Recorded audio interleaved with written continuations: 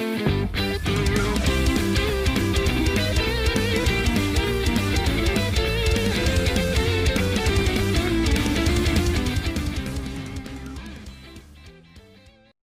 I'm Daniel, founder of Pretty Litter. Cats and cat owners deserve better than any old-fashioned litter. That's why I teamed up with scientists and veterinarians to create Pretty Litter. Its innovative crystal formula has superior odor control and weighs up to 80% less than clay litter.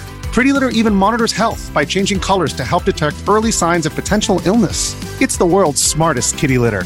Go to prettylitter.com and use code SPOTIFY for 20% off your first order and a free cat toy. Terms and conditions apply. See site for details. Welcome to another episode of the Nintendo Powercast. I'm your host, N64 Josh, and this is, I guess, is an NPC micro. It's kind of like the Game Boy Advance micro, just little bite-sized pieces of content. But today's kind of fun because I am going to be talking about Perfect Dark. I've added a new segment to the Nintendo News Minute where we're going to be looking at today in, this day in Nintendo history. And it just so happened that today is when Perfect Dark released 23 years ago, May 22nd, 2000.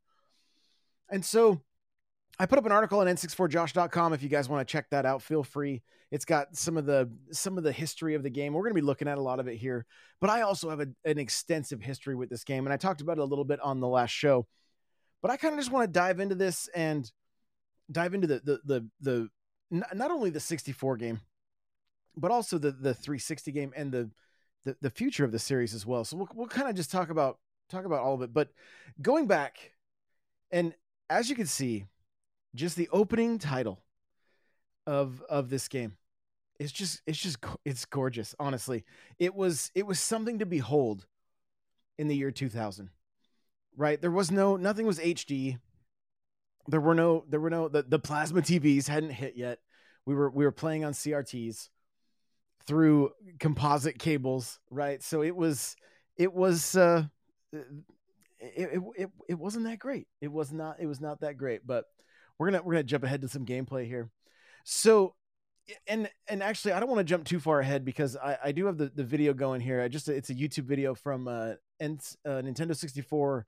I think it's called N64 Archives or Long Plays or something like that. But here's the opening of this game.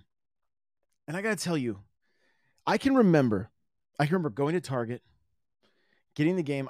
I'm fairly certain I had the expansion pack already, but if I remember correctly, I don't know. There was something. My uncle didn't have it for a while, so he couldn't play the campaign. He could only do a little bit of the multiplayer. It was pretty limited without the expansion pack.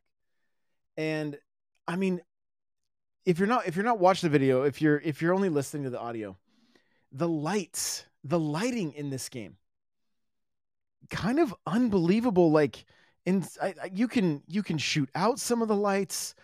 They change how much they illuminate when they're not on or when they've been shot out. It's so impressive to think about 23 years ago what this game was doing on the Nintendo 64. It's kind of crazy, honestly. And this was a sequel to one of the biggest games ever, which was GoldenEye. And GoldenEye was so fun. I mean, I loved playing as James Bond. The multiplayer was incredible. But when I found out about Perfect Dark and all the details that started coming out about the multiplayer having bots, and that it wasn't going to be a licensed IP, that it was going to be something different.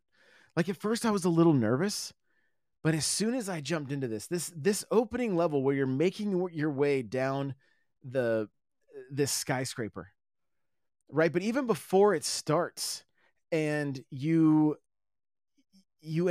flying in, and there's voice acting, like it was one of those games like that you felt like you were playing a movie, and you didn't get that a lot. Like, we were starting to get that a little bit back at that time with some of the Star Wars games, and I'm sure, like, I know PlayStation had some big hits at the time, but like, as far as like the first person shooter with like voice acting and cutscenes and all, it was revolutionary for a console, especially. I mean, PC was a different story, but for console, this was kind of unheard of.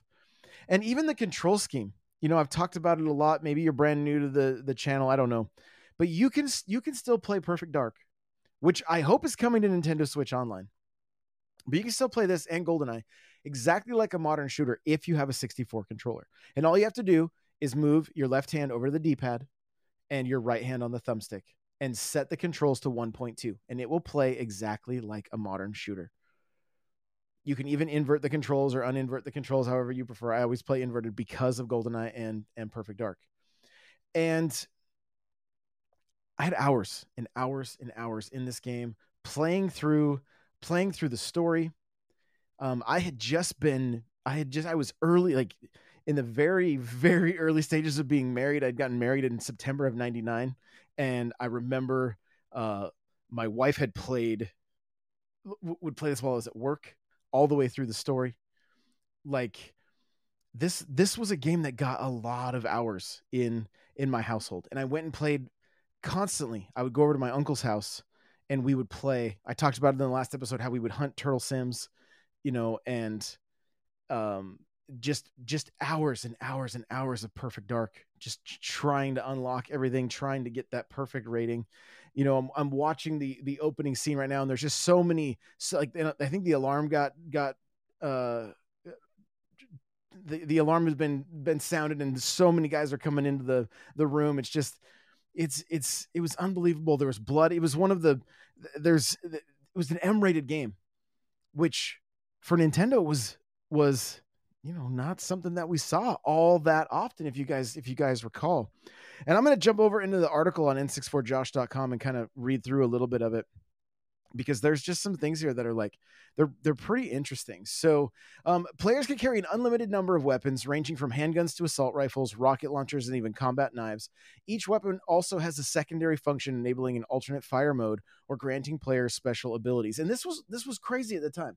Like if you're watching this video right now, you're seeing the CMP 150, and that had like a tracking mode where you could activate it and it would just basically auto target everybody. And that was fantastic. And this was something so revolutionary for the time.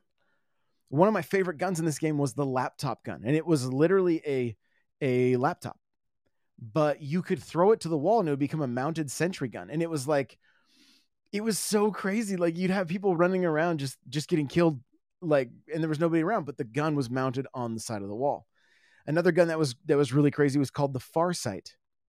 If you're an athlete, you know the greatest motivator of all is the fear of letting your teammates down.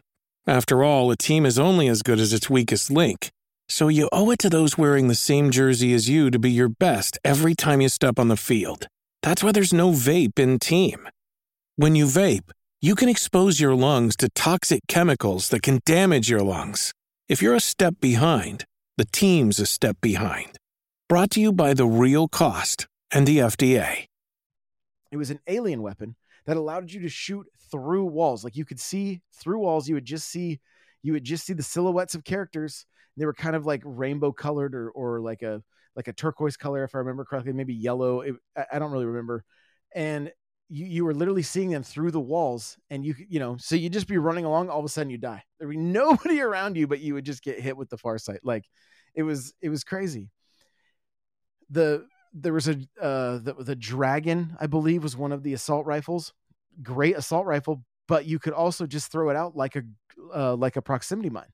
And if anybody got, you could not tell if you walked up to it that it was a gun that somebody had left that was going to explode. It just looked like, oh, there's a gun on the ground, I can pick it up. Because you got to remember too, this is from the era of shooters where you didn't start with weapons. You started with you could only karate chop in this game. And so it was like the moment you saw a weapon, you wanted it, but you had to be careful when you ran into something like the Dragon, because it would mess you up. And then I think there was another gun called like a Super Dragon or something. And that one also doubled as a grenade launcher. You had rockets that you could track. Like you basically shot it and then you controlled it. You decided where it went.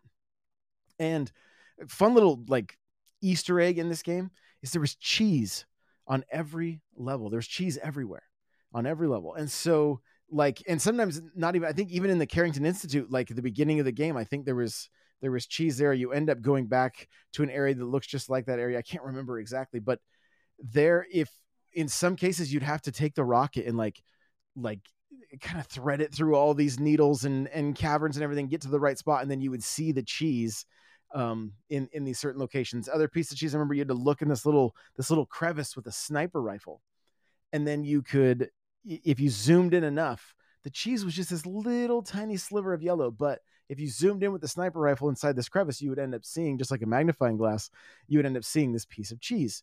Again, just goofy little Easter eggs, but it was Rare, right? And this was a special era for Rare. No question about it. This was a special era for those developers. And like I talked about, there is a pretty interesting story that took place with this game that ended up a handful of the developers didn't even get credited in the credits of this game, but we'll talk about that a little bit later on. So it says, for instance, the secondary function of the K7 Avenger assault rifle detects threats like explosive devices, and players can even dual wield some weapons, one in each hand. And that was something that was it had to be the same weapon, so you could do 2 CMP 150s or 2 Cyclones. And the Cyclone was interesting. It kind of looked like a vacuum cleaner. Some of the weapon designs were a little bit goofy, but the secondary function of the Cyclone, it would just empty your entire clip. Like once you had that feature on, if you tap the trigger, it would just unload the entire clip like extremely fast. And the clips kind of just worked their way through the gun, which was interesting and pretty cool. So the other thing worth noting is that, like, according to, I've got my article up here, and it says health is a critical factor in Perfect Dark. Players have a certain amount of health that decreases when attacked by opponents. Although there are no health recovery items in the game, players can pick up shields that provide secondary health bar. Damage in combat is location based, with a shot to the torso causing more damage than a shot to a limb. And of course, headshots were deadly as well. So Perfect Dark offers a robust training system in the game's home level, including a shooting range. Yes, and I believe it was in the shooting range where you could see the piece of cheese or the windows around there, but I think you had to do it with a rocket, if I remember correctly. It says, including a shooting range where players can test their proficiency with the game's weapons in individual challenges. As players complete levels, they gradually unlock information about the game's location and characters. So then it goes on to say a successor to GoldenEye. And Perfect Dark is often viewed as a spiritual successor to Rare's 1997 first-person shooter GoldenEye. The game shares many features with its predecessor and runs on an upgraded version of the game's engine. It was also led by 007 director Martin Hollis for the first 14 months of its nearly 3-year development cycle before he left Rare to pursue other interests. Now, this is where it gets a little bit interesting. So it goes on to say Perfect Dark's development journey was not without its share of changes and challenges. Originally, the core development team for GoldenEye 007 included Martin Hollis, David Doak, Carl Hilton, Steve Ellis, and Graham Norgate. Was on board for the development of Perfect Dark. However, due to disagreements with Rare, many of these individuals left the company and established Free Radical Design, leading to their absence from the final game's credits. Free Radical Design, some of you may or may not know this, created the Time Splitters series. Now, Time Splitters was originally, the first one was on PlayStation, but the second was on GameCube. And to me, Time Splitters 2 will forever be the official sequel in my mind. Official, unofficial, whatever, but the sequel to Perfect Dark. In fact, I think I found out not too long ago that THQ, or it's been a little while now, but THQ owns the rights to Time Splitters. And I would love nothing more than to have the Time Splitters game end up on the Switch. They are incredible first-person shooters, very fast-paced, very arcadey, very much the heir apparent to GoldenEye, which is what it was, which is what it said on the case of Time Splitters 2 for the GameCube, heir apparent to GoldenEye. And then Time Splitters 3 ended up playing on Xbox because it had online. But fantastic series. And after playing Perfect Dark Zero, it kind of solidified in my mind that there's a pretty good chance that that team that left was somewhat of the like the foundation for why this game was, why the original Perfect Dark and the original GoldenEye were so good. And Perfect Dark Zero stumbled along the way. I'm going to bring up Sea of Thieves because it's a rare title, but also stumbled along the way. And it's never, like, I've tried to get into it, but it's never really pulled me in. Nothing like Perfect Dark on the Nintendo 64. It is just a fantastic title. Now, my fingers are crossed that since we have GoldenEye, that there is a chance that we could see Perfect Dark on Nintendo Switch Online. It is available on the Xbox, and if you have Game Pass, you can play it right now. And if you have any desire to do some multiplayer, hit me up. It's been a minute now, but a few people in the community played some Perfect Dark with me. I know Nate was there. I think Crawler might have been there, and there may have been one other as well. And I don't remember the fourth. It might have been Servant. And we jumped in, and I mean, I was right at home because I adore this game so much. So a few other little tidbits about Perfect Dark. It says not only did it earn accolades, this is from my article, but it also dominated sales charts. Perfect Dark is the Nintendo 64's best-selling game with that rating, selling the M rating, selling a whopping 2.52 million copies. This success further solidified its status as a landmark title in Nintendo's history. And I skipped the paragraph above. Forgive me. It says, interestingly, Perfect Dark holds a unique record among Nintendo's repertoire of games. It is the most acclaimed game with an M mature rating from the ESRB to be released on Nintendo's platform as per Metacritic. So, and again, like, if you guys know the history of Nintendo with Mortal Kombat and the first Mortal Kombat not allowing, they were trying to play the family, we're a family friendly system, so there's no blood in Mortal Kombat. And then Sega ate their lunch when it came to the sales of Mortal Kombat on the Genesis versus the Super Nintendo, and they quickly changed their story and their tune.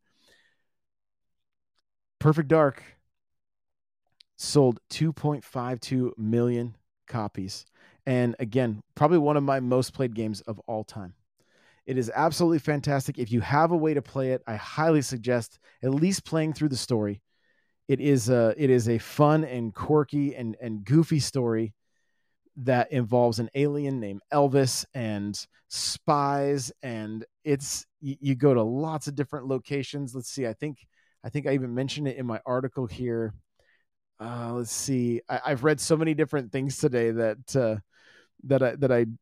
I may have skipped it, but you go to a number of locations. There's so many weapons. The weapons have the multi-functioning weapons. It was so revolutionary for the time. Just so revolutionary for the time. So